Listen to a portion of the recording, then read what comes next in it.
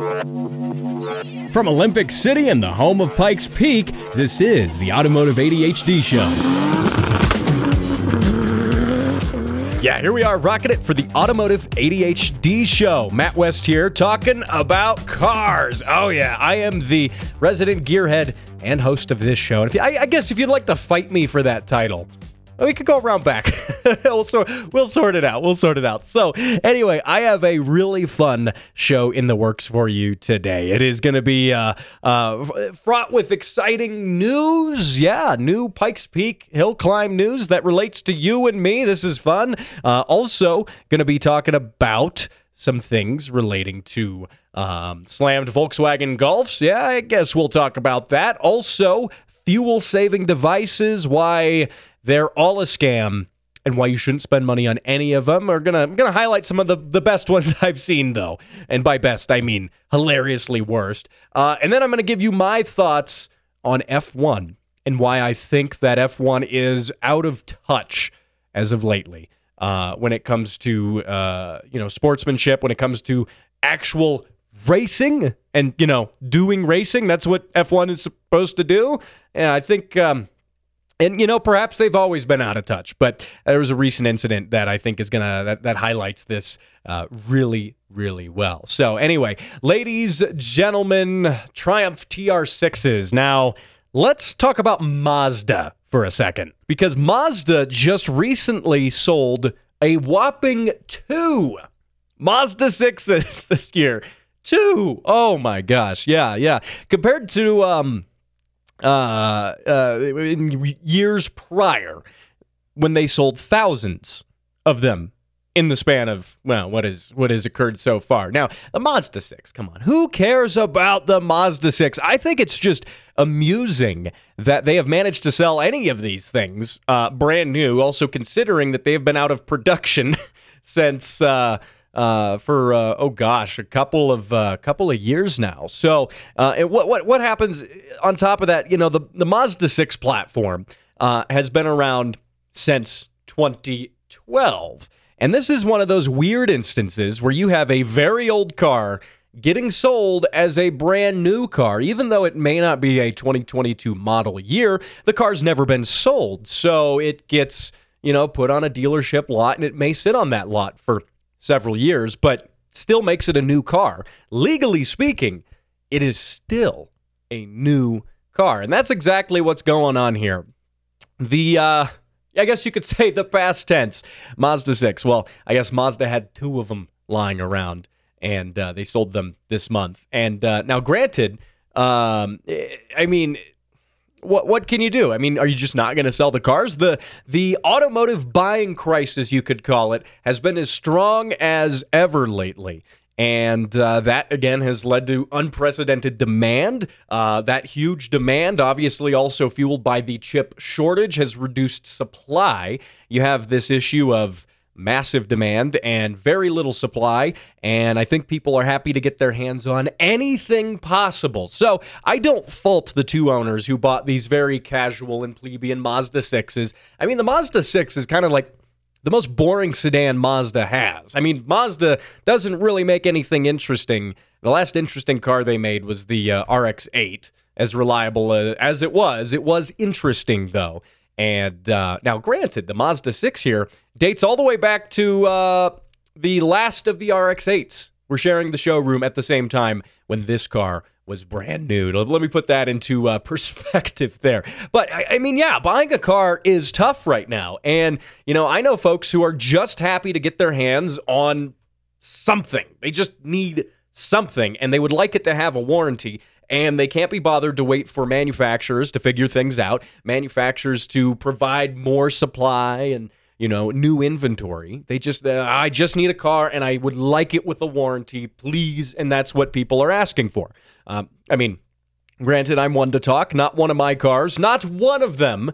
In fact, never have I owned a car with a warranty. And I've had quite a few cars, but never with a warranty, which says something about my car buying habits. But I digress.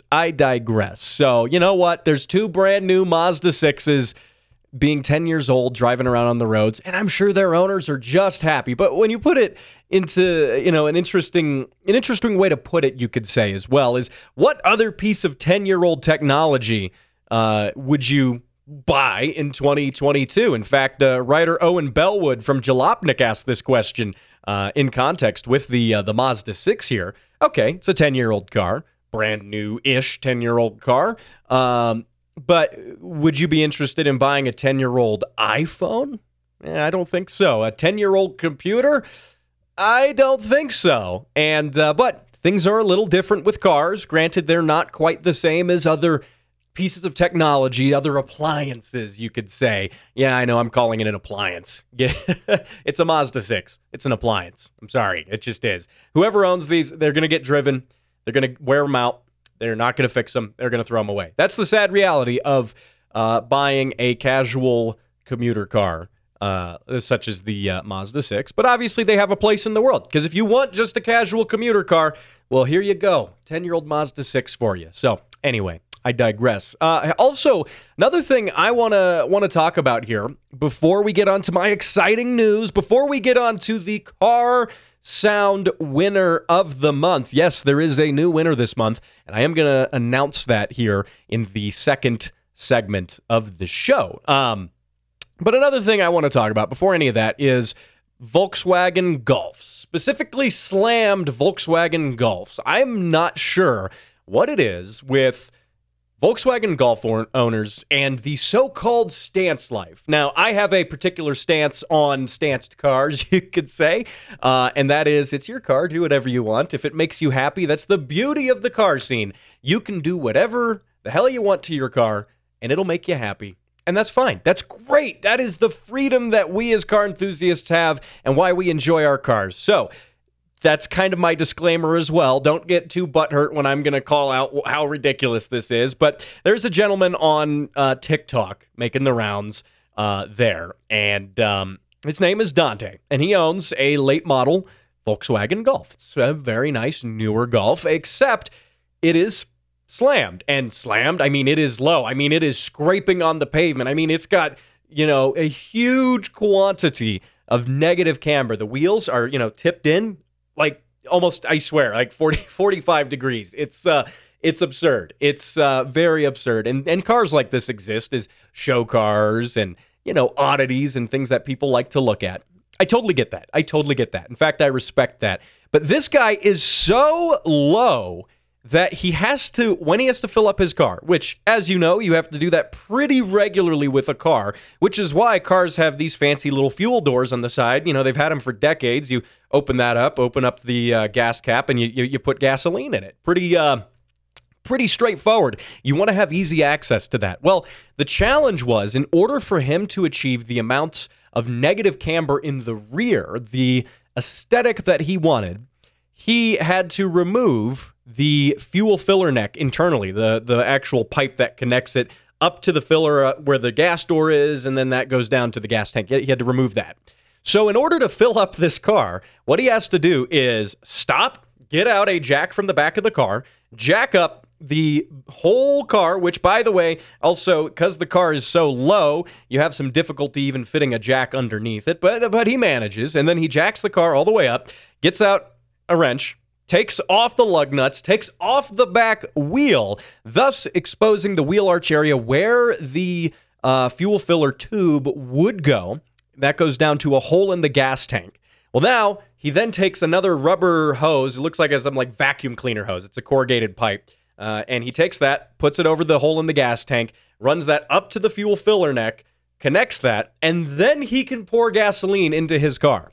That's what he has to do. Oh, and then when he's done pouring gas, because bear in mind, you finish pouring gas after a couple of minutes, hopefully. What he has to then do is reverse this process, take off the temporary hose connecting the filler neck to the gas tank, and then patch up the hole in the gas tank where that is supposed to go with duct tape.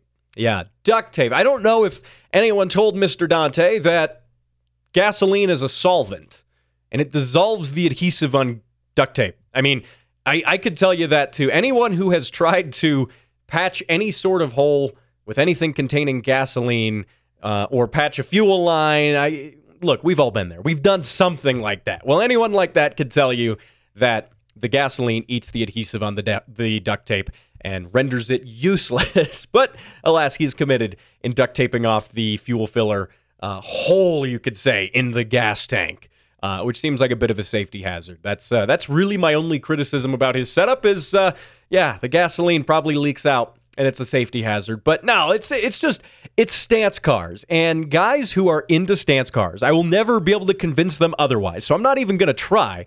But the sort of folks that are into stance cars like this sort of thing. They like saying, yeah, my car's so low. In order to drive here, I have to do this. It's almost a competition, if you will, to see who can make their life suck the most with a stanced car. I'm sorry. Again, I think stance cars on airbags do make quite a bit more sense because you can, fill up the airbag suspension, get ride height out of the car when you want it, and then you can, go up to your spot at the car show and air down and get that look that you want. In fact, you can air down even lower than you would be if you were just, running a static suspension setup.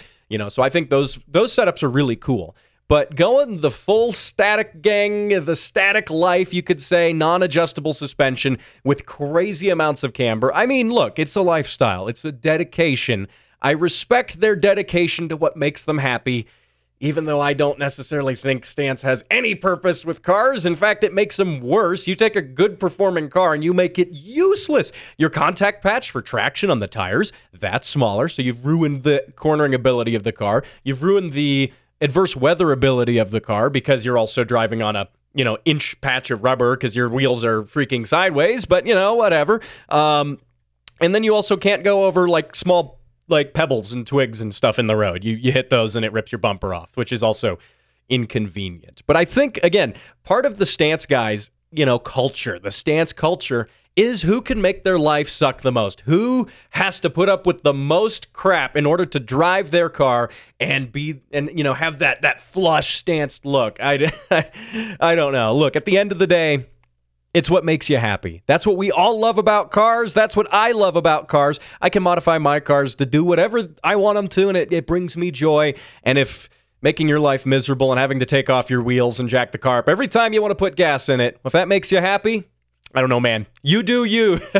I'm not going to try to convince you otherwise. So there you go. Now, hey, coming up in the next segment of the show, this month's winner of the Car Sound giveaway. That's right here in just a minute. At the Speed Council, getting things done fast is our priority. We do everything fast, from driving, working, sleeping, and eating. Someone help, he's choking! This is Tim. Hello. And by the time this ad is over, he'll have bicycled across the earth 69 times. Nice. Even if our name sounds unfamiliar, you know our work. F1? Pfft, child's play. The world's first supersonic jet? Yup, that was us. Apollo 11? Also us. The fastest animal in the sea? Hell, we even wrote the Wikipedia article. Fast. And we're so dedicated to speed that we've genetically engineered the world's first hyperspeed speed machine. With this scientific breakthrough, you can download your favorite automotive podcast a whole day early. How's that for fast? Patreon.com/Throttle Warrior. Donate now. Download the show early and receive special perks. This message approved by the Speed Council and the Church of Fast Things.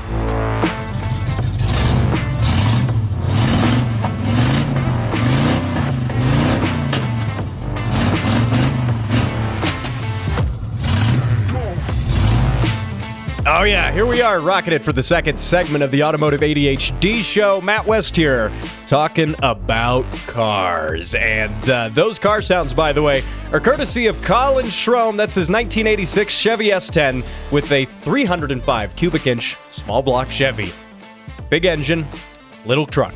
I like it. Now, he set that car sound in a little while ago, and you're probably wondering, and he's probably wondering too, why I'm playing it again. And that is because he is, I'll do the drum roll on the desk here. There we go.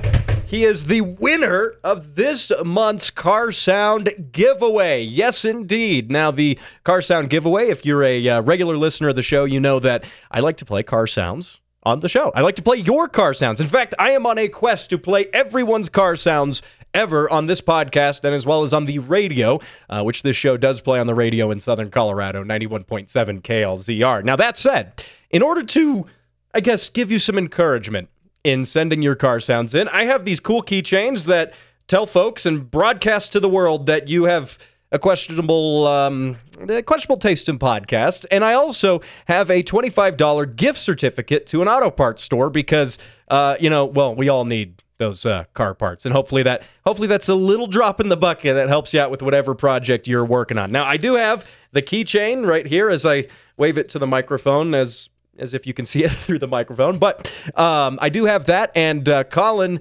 you have indeed won for this month. Now, when I pull these winners, obviously, if you send your car sound in, and if you sent it in 2 months ago, that's okay. You're still in the active drawing for the car sound of the month giveaway. And technically speaking, and probability and mathematics, eventually you probably will win.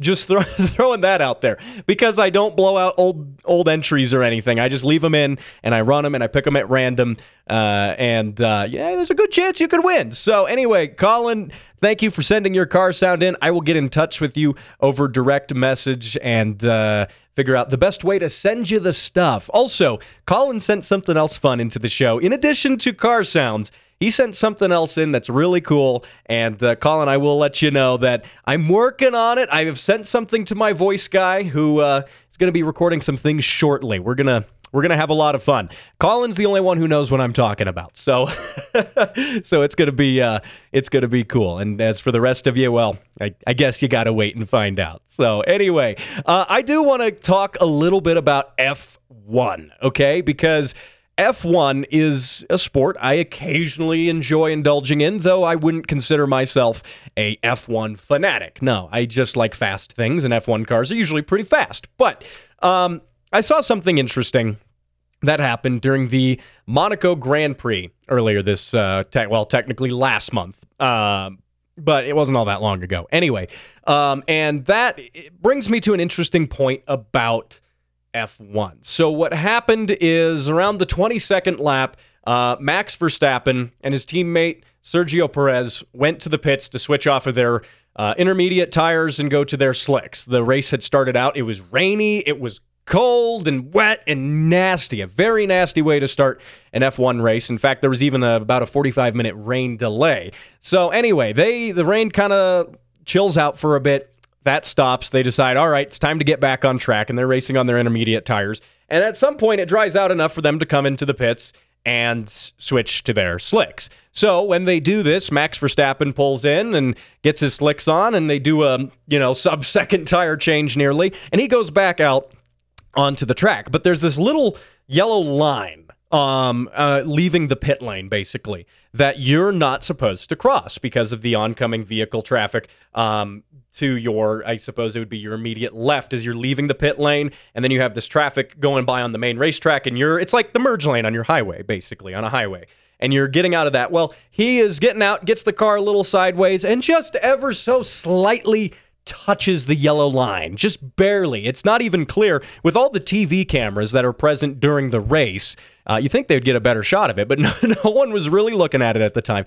And apparently, allegedly, and these claims are based off of Ferrari, the team, who is, I guess, butthurt about the whole thing. Allegedly, Verstappen touched the line. It's not clear if his car, as he was correcting some oversteer, went over the line or just touched it. But apparently, F1 rules say you must not cross the yellow line for the sake of safety. Now, yeah, obviously you don't go flying past the yellow line because there's other cars traveling at triple-digit speeds that you're trying to merge into the racetrack with. So you don't go past it, otherwise they're going to hit you and you'll probably die. So you don't want that, right? The goal is to not get dead, obviously. But just touching the line and claiming that, we have to look at something. Ferrari said, he touched the line. Okay, FIA and race officials, go after him.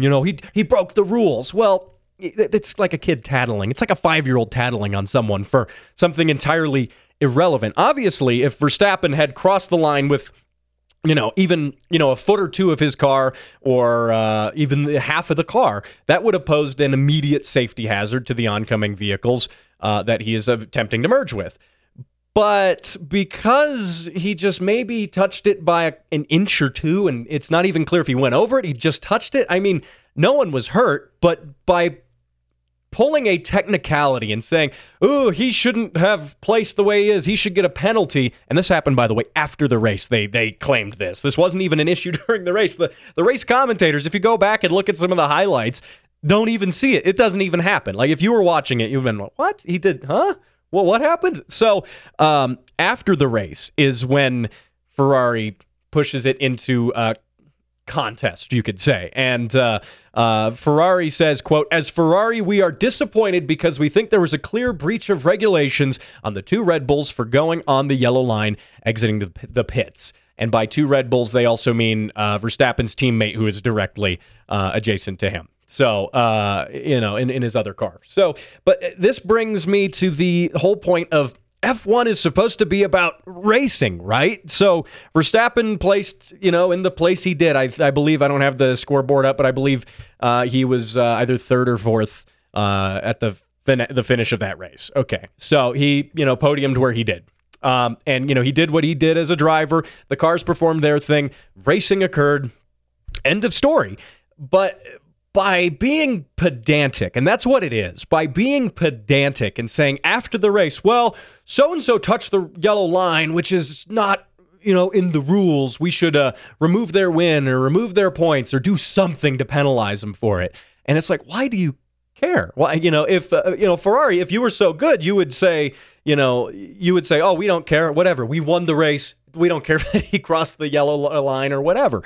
But obviously, I think the Ferrari's a little insecure in their racing because they do care about this for some reason. And again, what point does it become racing? At what point does it stop being racing? Because you look at F1 from the 1970s and 80s and 90s, and obviously you went from the, hand-built, V12 cars to a little more technically sophisticated cars with computer design on the suspension, and then, okay, V10s now instead of V12s, and you went through these changes, and at every point of these changes, there was some form of criticism in regard to, that's not F1 anymore, that's not racing, and granted, it's still all motorsports.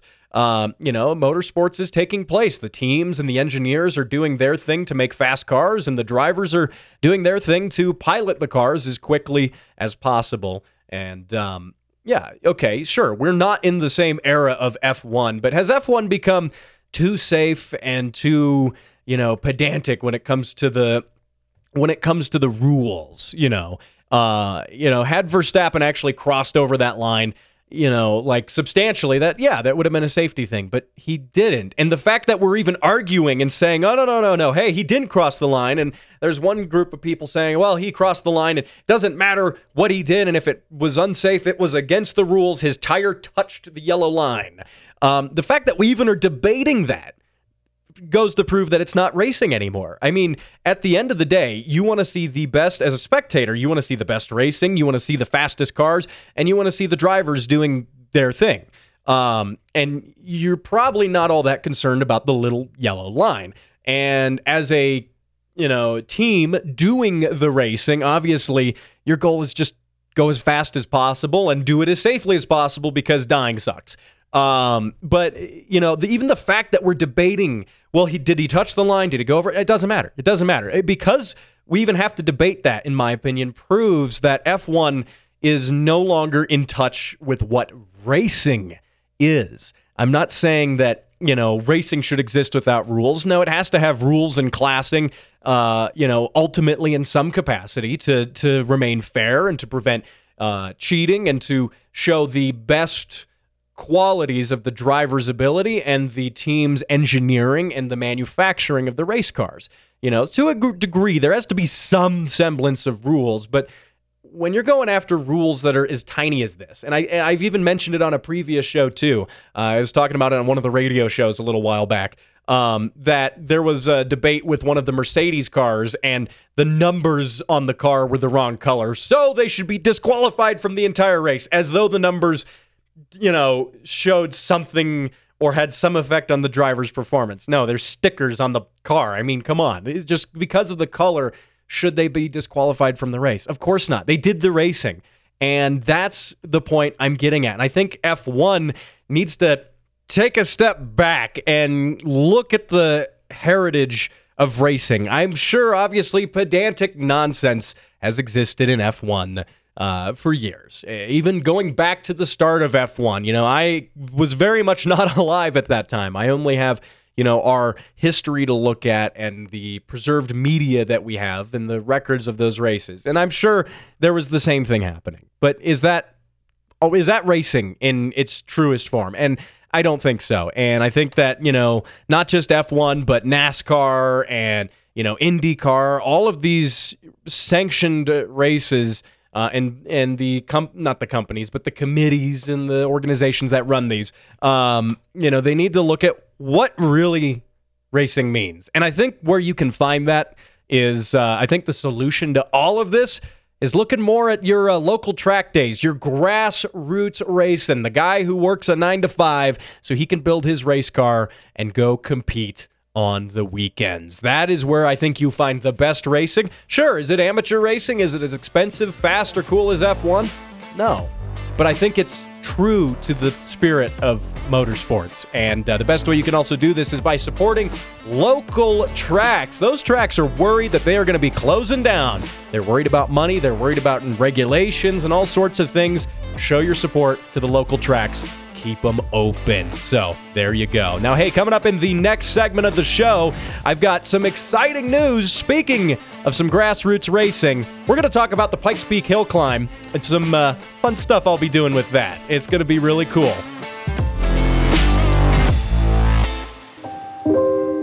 Every day, thousands go without the ability to buy necessary and life-saving parts. Parts like turbos, coilovers, and wheels. I'm Steve, turbocharged BRZ. It doesn't run because I can play with my connecting rod through the hole in my block. Project cars sit unfinished, waiting for parts, collecting dust. My name is Todd, and I bought a rotary. It's okay, bro. We'll swap it. But no more. You, yes you, can make a difference. For as little as $5 per month, you can put an end to Project Cars suffering and support your favorite podcast. Patreon.com/Throttle Warrior. Donate now and receive special perks. Sponsored by Autoholics Anonymous and the Speed Council. I have no preference, whatever. Yep. Is it minty and can I brush my teeth with it? Yeah, basically. You do the checkered flag faster? Basically, yes. Yeah, we don't think about things like that. Breaking my own rules, breaking the format. That wasn't a car sound. No, that was racing driver and former Top Gear Stig, Paul Gerard, after I interviewed him and asked the all-important question, the question on everybody's mind, which is, what kind of toothpaste does he use? Yeah. If you've listened to the show for a while, you know the story behind this. I've talked about it in depth before on a previous podcast months and months ago now. But I had the opportunity to talk to the Stig. He was, the dude in the white suit on the TV show Top Gear. And I had the opportunity to talk to him as he was getting ready to race the Pikes Peak Hill Climb a couple years ago. And I used my time with him very wisely and asked him that question of all things. And he wasn't amused. I think he was holding back from punching me. So glad he did, by the way. That would have, that would have been a good story, though, saying I got punched by him. But no, he did restrain himself from doing that and answered the question truthfully. But I bring this up now because of the fact that it is hill climb season here in Colorado. And by that, I mean the big hill climb, the Pikes Peak International Hill Climb. Obviously, listeners to the show know that at the open of this show, you know where I do this show from, you know where I broadcast from, and it is in the shadow of that mountain, which is the home of some very, very cool motorsports every single year. And this year is no different. This year is also the historic 100th running of the event, so that's has a little more significance and importance to it. But, and I talked about last week how I will be present at the Fan Fest for the Pikes Peak Hill Climb, the festival that happens the day before the race. I will be present there for it with a tent, a table. We're going to be broadcasting live, doing some recorded segments of the show from there. It's going to be a lot of fun. Still working out some of the technicalities of getting a live stream up. And looking at some of the networking there, making sure I can do that. But at the very least, it's going to be cool. And so I already told you about that piece of information before, but I have some new news that is exciting. And this is exciting for me, but I think is also really cool for you. You know, I want to do things that you as the listener directly benefit from. And in this case, that is teaming up with Hill Climb racing driver Jimmy Ford. I am excited to announce a partnership with him. He's JimmyFordRacing.com, by the way. You got to check out what he's doing. It's really cool. You know, I was talking about in the last segment how I think F1 is out of touch when it comes to motorsports and competition, and I think Jimmy is probably the antithesis of that. He has absolutely what it takes to do this from a grassroots level, go race in something that has, you know, international acclaim, a race that's known around the world. You know, you ask people, I've asked people from other countries when I meet them, you know, oh, do you know Colorado, you know, where I live? And they're like, no. I'm like, Pikes Peak, Pikes Peak. And they're like, oh, yeah, okay, we know that. So, you know, and I think this is really exciting to be able to partner up with Jimmy and be able to provide to you, the listener, kind of, you know, what it's like to be a hill climb driver, to do the event. What do you have? What does it take to actually do it? That's something I've wondered. You know, this race happens, you see it televised, you see all this stuff.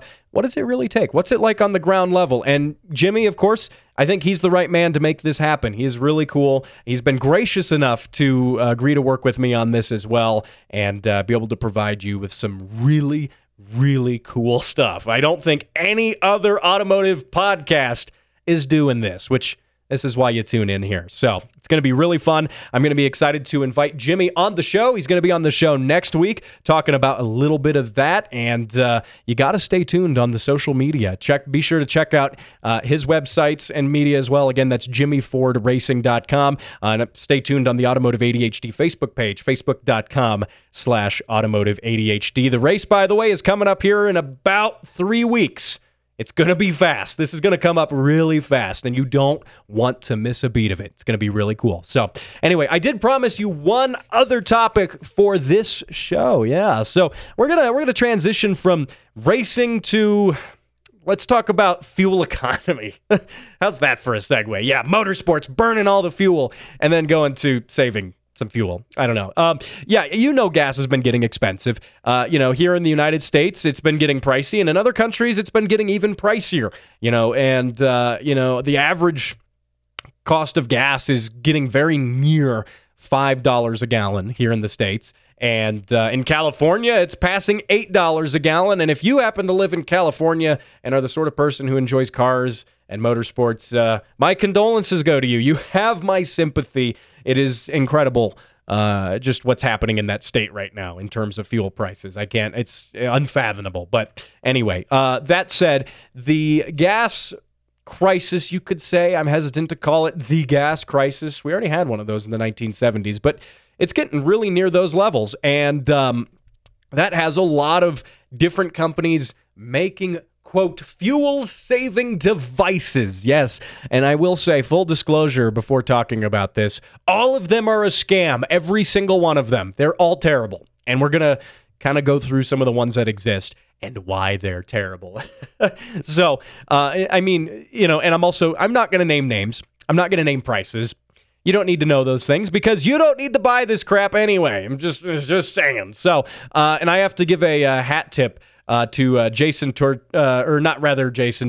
Marquis from Jalopnik for putting this list together and, you know, presenting these things in a way that can help you and me avoid them like the plague. Okay. So, and I think the rule of thumb here with so-called fuel-saving devices, they all claim to save you a large quantity of gasoline and do so very cheaply. And one very prevalent example is a device that plugs into your OBD2 port on your car. All cars after 1996 typically have them. And this device has also been around about that long. And it claims to use self-learning technology to learn your driving habits and make changes to your car's fuel trim based on that data. And whether or not it can even write anything to the fuel tables, that's up in the air. Good chances are it can't do that. Also, this device has been around about as long as OBD2 ports have been around. So they're saying that they had, self-learning, machine learning technology in the 90s for a device that is in the sub $10 category. Yeah, very unlikely. In fact, I'd like to get my hands on one of these, open it up, and even see if there's anything in it, because probably not. Now, moving on to another device that was, highlighted here in this article was this. Again, I'm not going to name it, but I will describe it. You can visually picture it. Looks like a little, electrical box with some wires coming off of it. Looks like some sort of, Soviet-era torture device in some capacity. And that connects to a little flower-shaped disc, which apparently you insert into your air filter. And what this is, allegedly, is an electromagnet that magnetizes the air.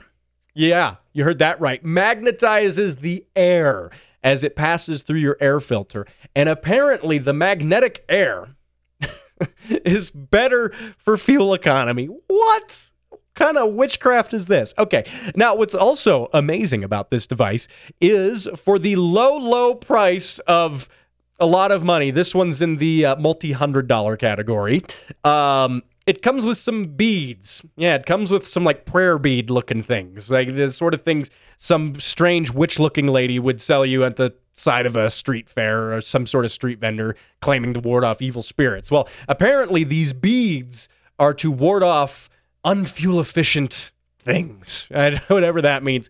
They say in the instructions that along with your Soviet torture device hooked up to a magnet to magnetize the air, you put these prayer beads into your coolant overflow reservoir, and somehow that helps. Now, obviously, okay, your coolant is not supposed to have any interaction with, obviously, any fuel or systems relating to fuel. In fact, if you've got coolant leaking into your cylinder, for instance, you've got a head gasket leak and you have a problem. And putting some mystical prayer beads in your coolant reservoir is not going to help you much.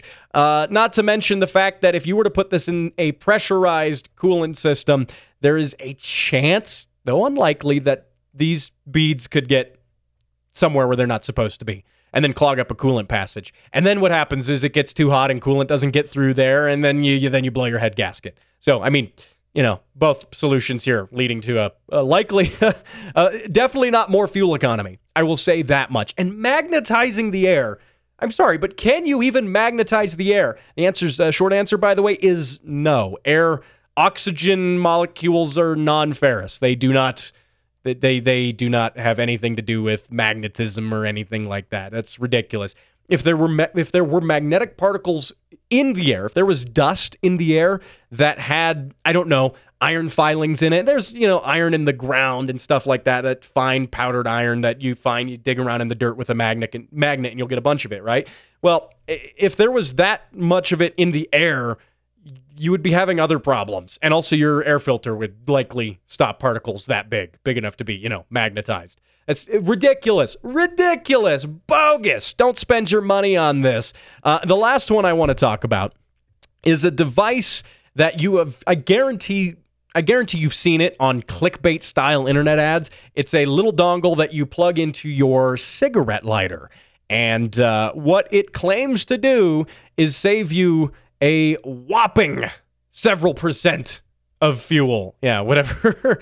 It's what it claims is that by smoothing out the electricity and supplementing, and I'm reading from their description here, supplementing the required voltage for devices such as lights, stereos, power windows, etc., your car's battery does not struggle to provide the additional power needed to operate these devices. Well, when you open up this little device, if you break it open, all that's in it is a capacitor and an LED with a resistor, and that resistor just makes it so the LED doesn't blow up. Like that's it. It's got a capacitor in it. And this little capacitor allegedly is supposed to power your electrical devices and smooth out the electricity so that your car's more fuel efficient. Apparently, these are all claims that are, do I have to tell you this is bogus? I guess I'll tell you. Yeah, it's bogus. It's bogus. It's ridiculous. And it does nothing. And in fact, people who've purchased these have claimed zero perceivable benefits or issues as a result of it. It does literally nothing. Absolutely nothing. It is don't spend your money on it. And there you go. I think the moral of the story here is, gas is getting expensive. We're all feeling that. But don't fall victim. Not that you would. I have faith in you as my listener. I'm not saying you're an idiot or something. I know you wouldn't do this, but perhaps don't let your non-car friends fall victim to these so-called fuel economy improving devices. And think of it this way. If it was possible for the auto manufacturer to add a 3-cent Chinese capacitor to your electrical system to improve fuel economy ratings by 15%, wouldn't they have already done that if that actually worked? It's beneficial for a car manufacturer to have good fuel economy ratings, not only for certain government subsidies but also for, reviews and magazines and testers and, that sort of thing. Having good fuel economy definitely sells. Wouldn't they have already done it? Yeah, I think so. So, don't fall victim to this stuff, and don't let your friends fall victim to it unless you want to do something funny. Maybe like buy it for a friend as a joke gift.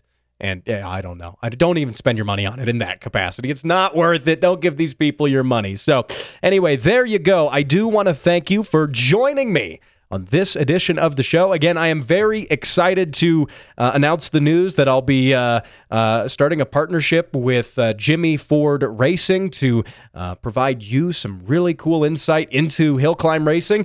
Also, I want to congratulate Colin Schroem again for sending in his car sounds and winning the car sound giveaway. Colin, I will be getting in touch with you shortly to get that shipping information so I can get everything sent out to you. Now, this show, of course, can be found wherever fine podcasts and, this one are downloaded. And it is also heard around the world as a podcast, but in Southern Colorado on 91.7 KLZR Saturday mornings. Catch it then. Remember to subscribe to the Patreon as well if you want early access to the show. Now, I will see you same time, same place next week when I wear aviator sunglasses and ride a motorcycle to the tune of Kenny Loggins. Can we make that one any more obvious? I'll see you then.